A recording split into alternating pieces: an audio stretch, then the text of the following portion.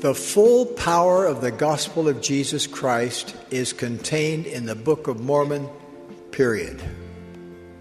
Remember this declaration by Jesus himself. Whoso treasureth up my word shall not be deceived.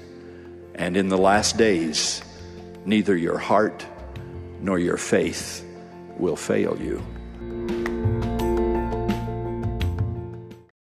Hey everybody, welcome to episode 189 of the Book of Mormon podcast.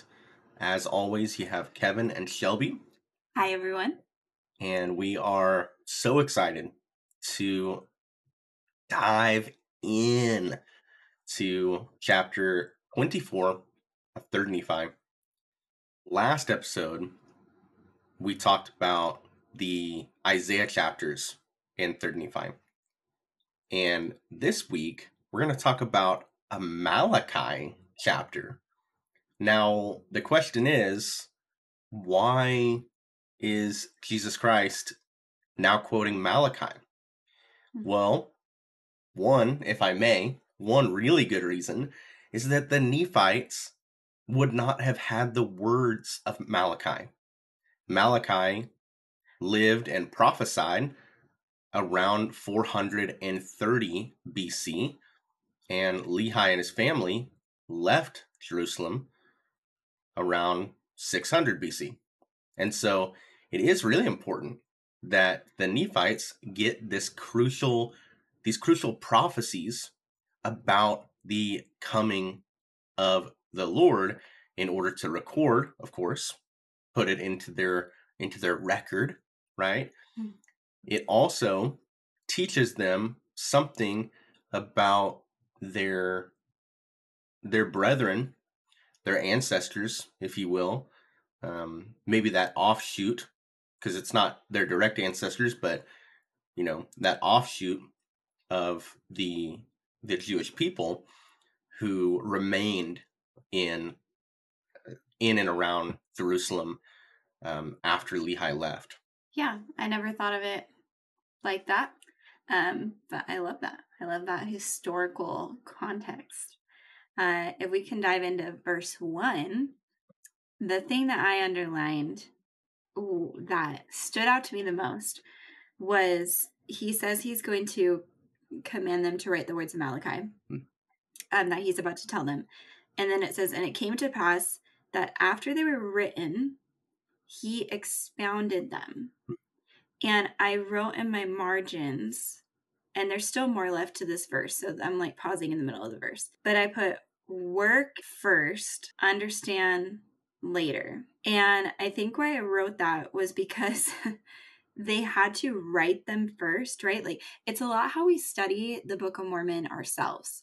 We'll do like one first read through of no pausing or no like going and following footnotes yet. We just read it first to get a basis of an understanding of what's going on, like very basic. And then after that first read through, we go back and we then try to expound the scriptures ourselves, right? We try to have the Spirit teach us and expound things unto us. And so that's what he's doing here. They were written first and then they were expounded, right? And I don't know if we get is this the expounded version that's written, or is this the written version? Because I'm thinking this is what was written, and then they got some other expounded teachings on it that we don't have. Right. I would think. Well, I don't know that for sure. It's not doctrine. Well, no, I mean, it's obvious that... Oh, wait. I think I might have answered my question. And these are the words which he did tell unto them, saying. So we do get the expounded part. I don't know, because I didn't look at Malachi chapter 3 and 3rd Nephi chapter 24 side by side. Gotcha. I don't know what is different and what is the same. So that will be a good study for anyone interested. Are there any expoundations? It's pretty much the same. That's what I thought. So I think we don't get the expounded part, but that's okay because the Spirit can teach us. So good learning. Anyway, just a learning setup for me here in the beginning of chapter 24. Right. And of course, this isn't all that Jesus is going to speak to them. Obviously, we have about 7 more chapters in 3rd Nephi. So I think he's going to continue to teach them. And then, like you said, we have the Book of Mormon podcast. And so we can offer some expounding of these scriptures. So that's what we're going to do today. Now, I took a different approach to studying this chapter. It's funny because what I did, I went to the Old Testament Institute student manual and I followed each of the headings and then read the associated verses. The only reason that was helpful and possible is because it really didn't skip any verses in the chapter. And so every single verse had something said about it in the manual. That is not always the case. And so it was a blessing. And I think there are a couple of really powerful nuggets that I was able to pull out of the student manual that I prepared to share on the podcast today. First things first, Malachi actually means my messenger. And so Malachi himself was a Elias. And an Elias is a title in the scriptures, someone who prepares the way for someone else. And generally, an Elias is always preparing the way for the Savior. Not always before his appearance and actual coming. For example, John the Baptist was an Elias.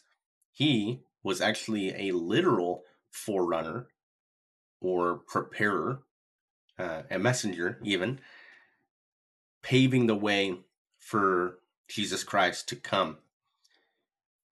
A couple of other Eliases include Joseph Smith. Joseph Smith was also an Elias because he prepared the way for the Lord to come. And so that's one thing to take into consideration. The record of Malachi that we have here, it's speaking also of latter-day events. And so Malachi is simultaneously, living in the 400 BC. He could have been seen as an Elias for a meridian of time coming of Christ. But because he references latter-day prophecies as well, he's actually like a retroactive latter-day Elias. It's pretty cool. So he's an Elias. He's a messenger as well for the second coming. And that's what he talks about here in verse 1. It says, "Behold, I will send my messenger, and he shall prepare the way before me. And the Lord whom ye seek shall suddenly come to his temple, even the messenger of the covenant." So we have 2 messengers here, right? That's interesting. But if we do a little bit of digging, we understand who these messengers are.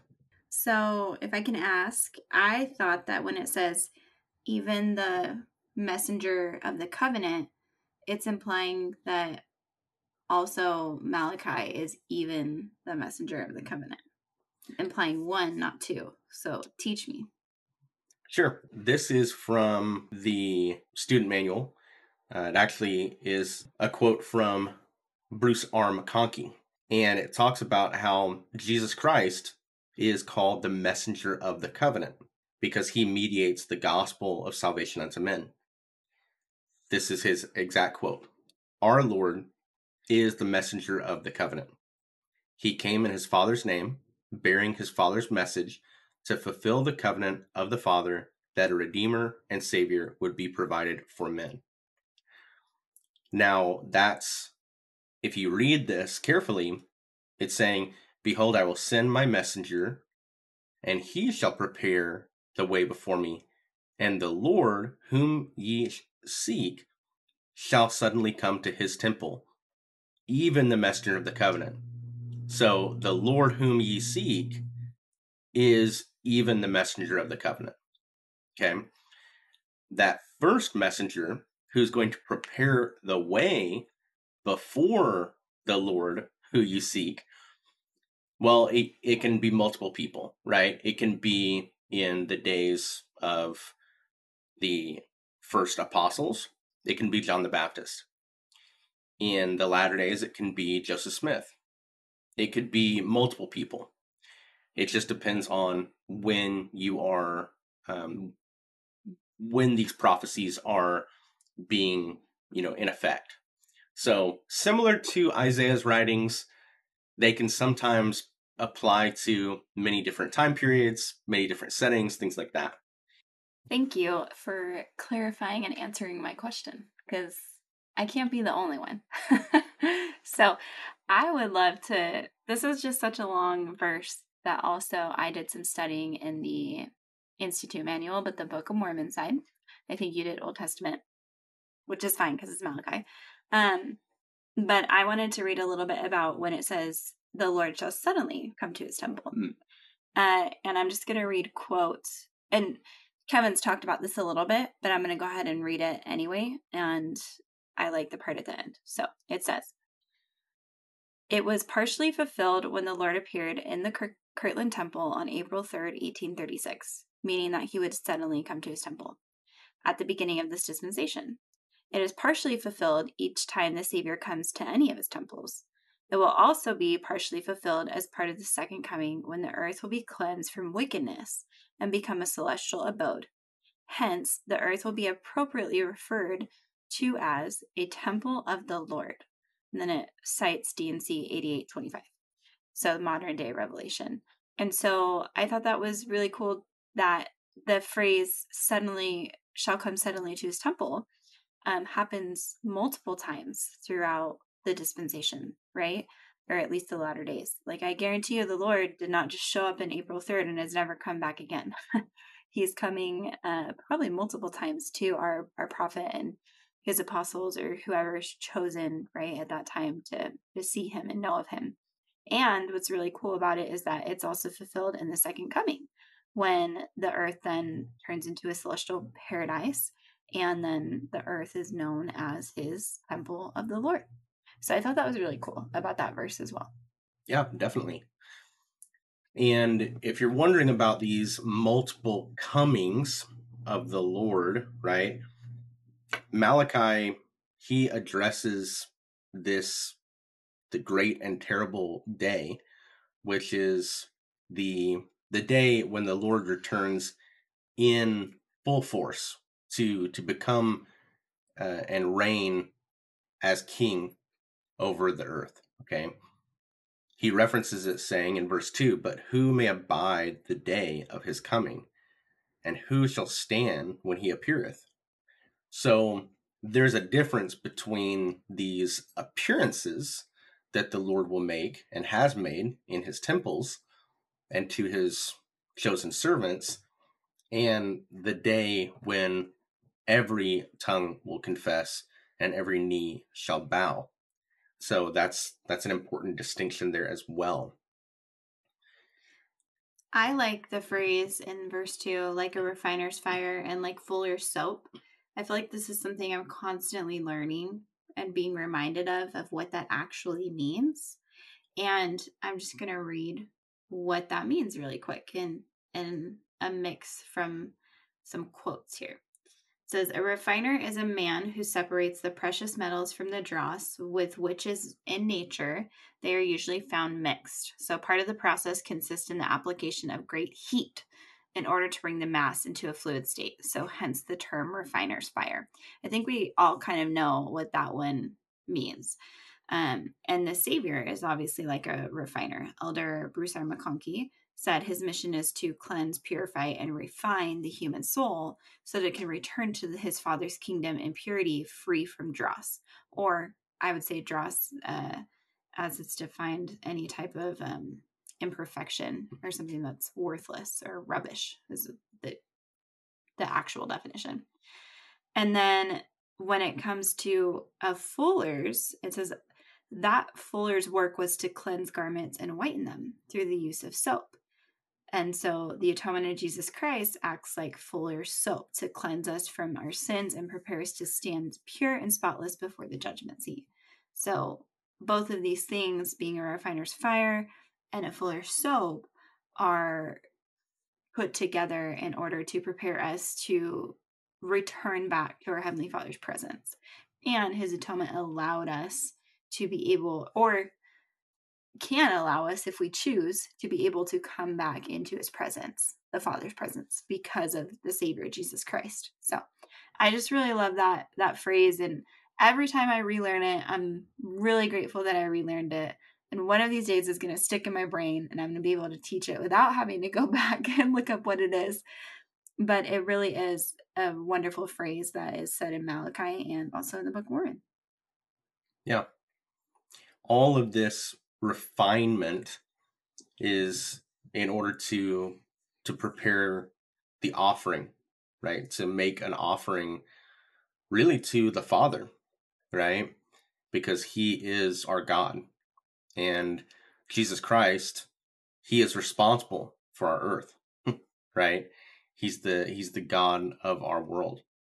And so it talks about the offering that will be made. It says that they may offer unto the Lord an offering in righteousness. And verse 4, then shall the offering of Judah and Jerusalem be pleasant unto the Lord, as in the days of old and as in former years. And so this is an interesting mention of an offering. And I thought that I would actually share this excerpt from Joseph Smith. And it's a little bit long, but I think it's interesting. And so I want to share it. And this isn't a very long chapter, so I feel like we have some time to kind of talk about a little bit more and go into some more details. So there is more than one meaning for the offering in righteousness to be made by the sons of Levi at or near the second coming of the Lord. Now, with regard to animal sacrifice, which was the mode of sacrifice before the coming of Jesus Christ, according to the law of Moses, Joseph Smith said, quote, it is generally supposed that sacrifice was entirely done away when the great sacrifice, i.e., the sacrifice of the Lord Jesus, was offered up, and that there will be no necessity for the ordinance of sacrifice in the future. But those who assert this are certainly not acquainted with the duties, privileges, and authority of the priesthood or with the prophets. That's pretty bold. The offering of sacrifice has ever been connected and forms a part of the duties of the priesthood. It began with the priesthood and will be continued until after the coming of Christ, from generation to generation. We frequently have mention made of the offering of sacrifice by the servants of the Most High in ancient days, prior to the law of Moses, which ordinances will be continued when the priesthood is restored, with all its authority, power, and blessings. And I'll take a moment to rest there. This idea of a restoration of all things, right? It also points to an ongoing restoration. And so now, with that being said, it is not to be understood, this is from Joseph Smith, that the law of Moses will be established again with all its rites and variety of ceremonies. And that's the end of the quote. So there's going to be another offering, another type of offering made. One of them is an offering of our individual broken hearts and contrite spirits, in that we are covenanting with Jesus Christ and entering into his fold. Shelby, I know that you have a desire to now talk about another offering. Well, yeah, Kevin could see me put my hand up like I want to talk. So that whole verse is linked to D&C chapter 13, which talks about the conferring of the priesthood, the Aaronic priesthood and the Melchizedek priesthood, right? The Aaronic priesthood are set forth in D&C chapter 13. And so, with that being said, priesthood keys are key in this offering somehow, and Aaronic priesthood administers baptism, right? And so I believe, and there's other scriptures that I cannot say right now. However, I do know that this offering is also an offering of our family history. It's an offering of the connection of all of our human family all the way back to Adam and Eve. And there's an offering of that to be given as well, an accounting. And it's only done through the priesthood, right? Through the temples. Yeah. And so I think that also has reference to the Book of Remembrance, which is discussed later in this chapter. Mm-hmm. You know, this record of names which are written in the Book of Life. And, you know, we are record-keeping people. Say last week we talked about records, right? So they're important, and there's a reason we have like huge record storage. And with that being said, you know, my mind obviously goes to the temple and just the meticulous keeping of those records and the sometimes the tedium that is taken to make sure that things are recorded correctly. And if there's any doubt that an ordinance was not done, you know, correctly, well, let's just go ahead and do it again, right? And so there is that part of it as well. It has to be this high quality offering. And again, like Joseph Smith said, it's not an offering of an unblemished lamb or this firstling of your flock. It is equal to that, but in a latter day setting. So verse number 5, I like this verse because it talks about the mind of the Lord, or the attitude of the Lord at his coming. So he says, and I will come near to you to judgment, and I will be a swift witness against the sorcerers, and against the adulterers, and against false swearers, and against those that oppress the hireling in his wages, the widow and the fatherless, and that turn aside the stranger and fear not me, saith the Lord of hosts. So all these various people who are committing some kind of iniquity, right? Whether it be a kind of a sin of commission, where they are working in wickedness and iniquity, or omission, where maybe they're neglecting their duties, as in their duties to the widow and the fatherless, the orphans. And that is going to be the attitude of the Lord at that great and terrible day. The people who did not live up to every covenant that they made, including to mourn with those that mourn, and stand as a witness of him, he's going to be a witness against their iniquity and their wickedness. So I thought that was powerful. I really like the next verse where it says, for I am the Lord, I change not.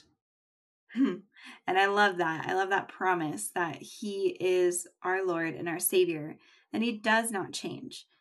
And what I believe he means by that is his doctrine, his gospel, his mercy, his love, his justice, his atonement. That does not change, which is why he then says, therefore ye sons of Jacob are not consumed. Right? Like, because of all these things that I have set into place, I do not forget my children, you will not be consumed. Like, you will not be a part of these people who I come swiftly for, right? Those who are keeping my covenants, remembering me and looking for me, I will be there, right? Which leads me to verse 7, which, Kevin, if you have anything to say, let me know. But it says, even from the days of your fathers, ye are gone away from mine ordinances, and have not kept them. So there's a history of turning away from the covenants of the Lord. We can see that in the Old Testament, in the New Testament, etc. And then it says, return unto me, and I will return unto you, saith the Lord of hosts. And then he poses a question, and we'll talk about that in a second. But I really love that phrase, return unto me, and I will return unto you, right? I am never going to not come back to you. However, you do have to turn to me first, and I'm not going to force you, right? I'm going to let you have your agency, but when you are ready to return unto me, I will return unto you. And meaning those ordinances, right? Return unto the ordinances. Even if you've made ordinances, if you've made covenants and you've gone away from them, come back to me, right? Return unto me, and I will return those promises and those blessings unto you. Yeah, absolutely. That actually pulls me down to verse 13 and 14. But to your point, from the Old Testament student manual, I wanted to cite this one paragraph. It says, one truth about covenant relationships is that both parties must observe their promises in order to keep the covenant in force. It says, sometimes when those lacking faith lose promised blessings, they blame the Lord. But the Lord is God. He never breaks a promise. One other thing that I forgot to mention earlier about Malachi is his prophecies and his dictation to the people of Israel in ancient times, as well as the things that he poses to us in the latter days, has a lot to do with people, as I mentioned before, living below their privilege as people, as chosen people, as the children of Israel, with all of the blessings of Abraham, Isaac, and Jacob fully available to them if they remember the Lord their God, right? Inasmuch as they keep the commandments, they can prosper in the land that they live in and in the time that they live in. God is no respecter of persons.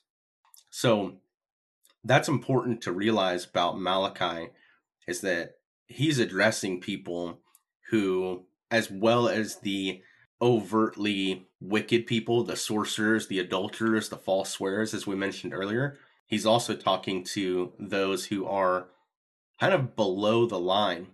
He reminds them in verse 12, and all nations shall call you blessed, for ye shall be a delightsome land, saith the Lord of hosts.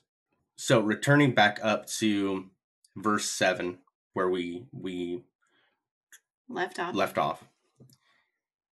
At this point, the Lord, through Malachi, engaged Judah in a series of questions and answers. He said they have strayed from his ordinances, and he begs them to return. Quote, wherein shall we return? They ask. He replies that they have robbed him, even God. Again they question, wherein have we robbed thee? To which he replies, in tithes and offerings. Therefore, he says that they are cursed with a curse. So, again, perhaps people who are just living below their privileges and they are omitting some of the righteous principles that they know are to be observed as covenant people. So in verse 10, he's commanding them to bring ye all the tithes into the storehouse, that there may be meat in my house. So it's for a purpose, right? And prove me now herewith, saith the Lord of hosts, if I will not open you the windows of heaven and pour you out blessing, that there shall not be room enough to receive it. And we are fairly familiar with this verse of scripture when it comes to tithing, but it also, I think, reminds us again of the character of God and the character of Christ, and more over that covenant relationship where if you do what you're supposed to do, if you offer up your sacrifice, then the Lord will pay you back tenfold, right? And if I might add, it's not just offering the sacrifice, it's the intention behind the sacrifice too. Because anybody who listened to that could say, well, I pay my tithing and I'm not blessed.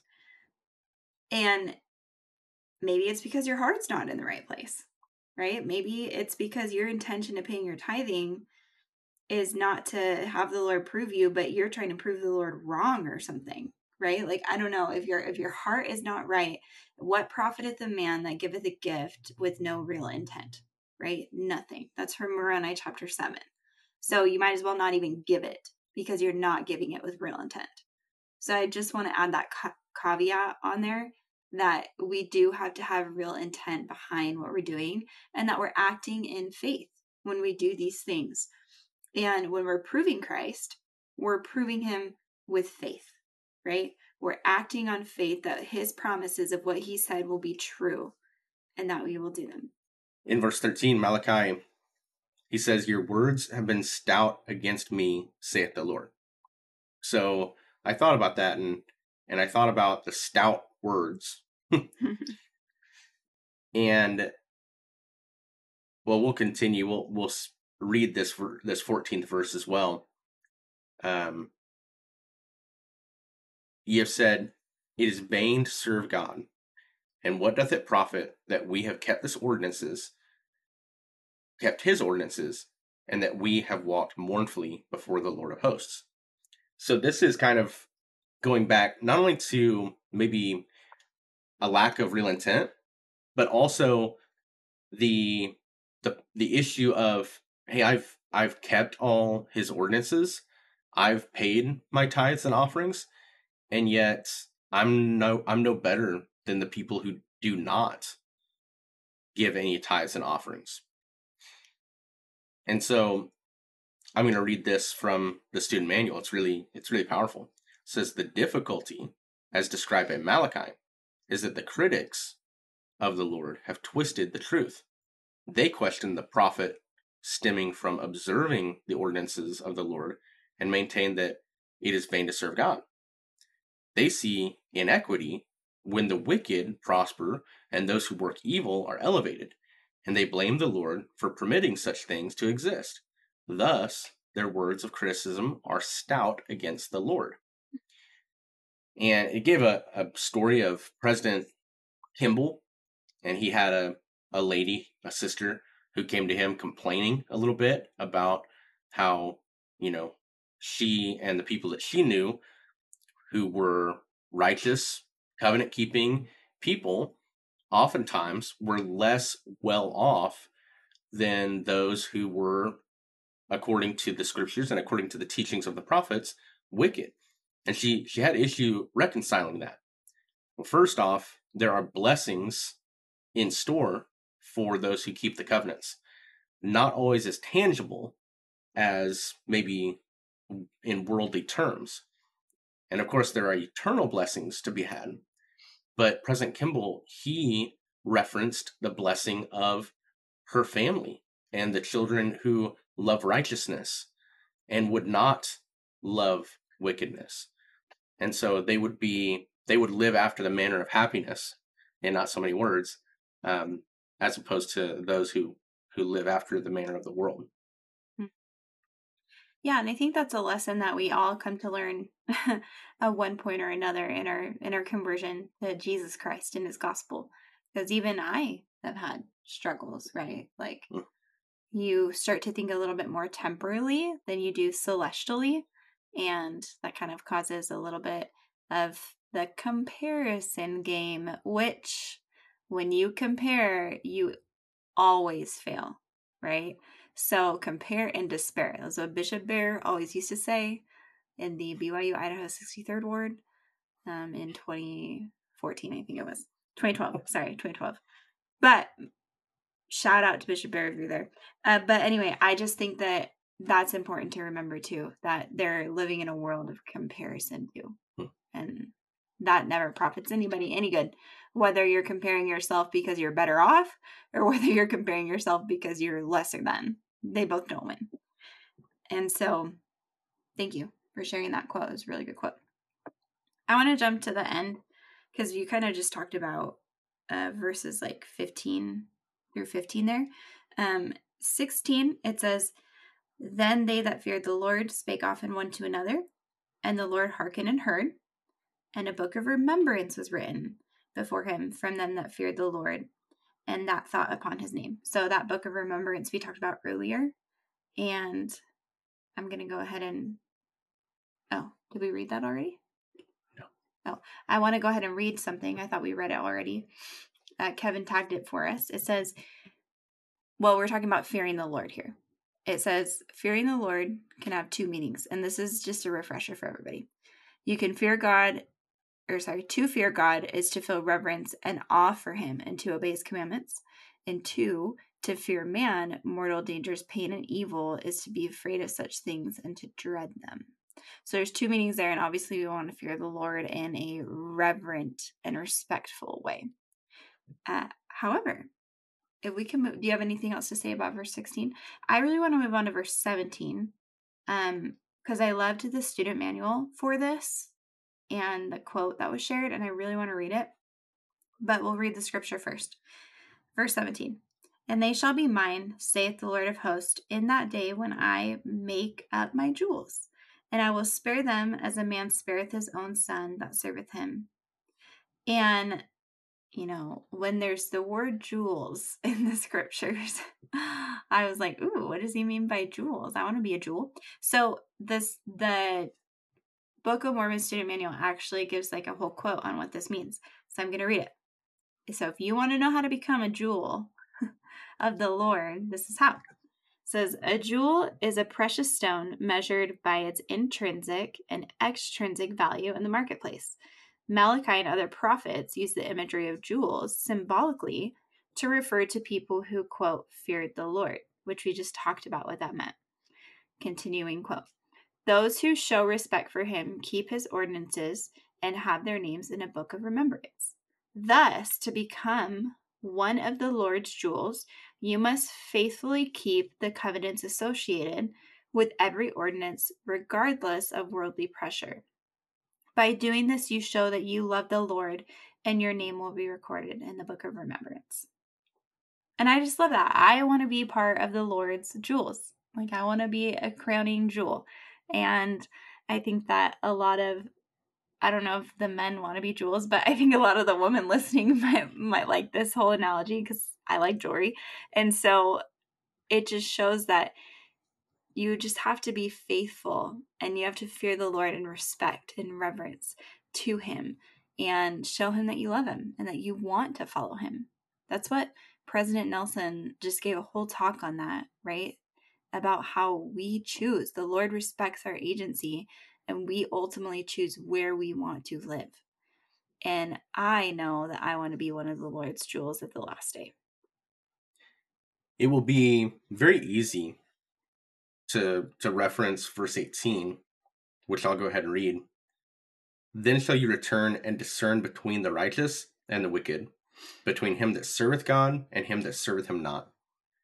So, as I was saying before that, it will be very easy to tell those jewels from, the dull, emotionless, or the dull glass of the world in the day of fire, right? Or the counterfeit jewels.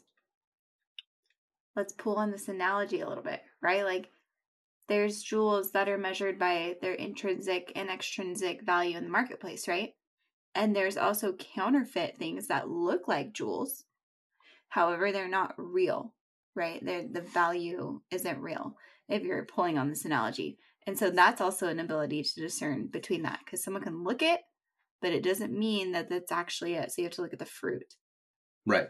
So. Well, and when I reference this idea, it's not just our ability to discern, it is the Lord. The Lord will be able to discern among his people who are the counterfeit jewels, who, put themselves up in pride to be shiny to the world, and those who are the true disciples of Jesus Christ who shine more brilliantly because of their faithfulness and obedience to the commandments. Their desire, or frankly, their love. They love the Lord, and that's why they do what they do. And our love of the Lord is always going to be more bright than the actual actions that we do. So, yeah. Well, that's the end of the chapter. That's how it ends. Next week will be in chapter 25, which compares Malachi 4. So today we did Malachi 3, and then tomorrow will be Malachi 4. However, I'm sorry, not tomorrow, the next episode.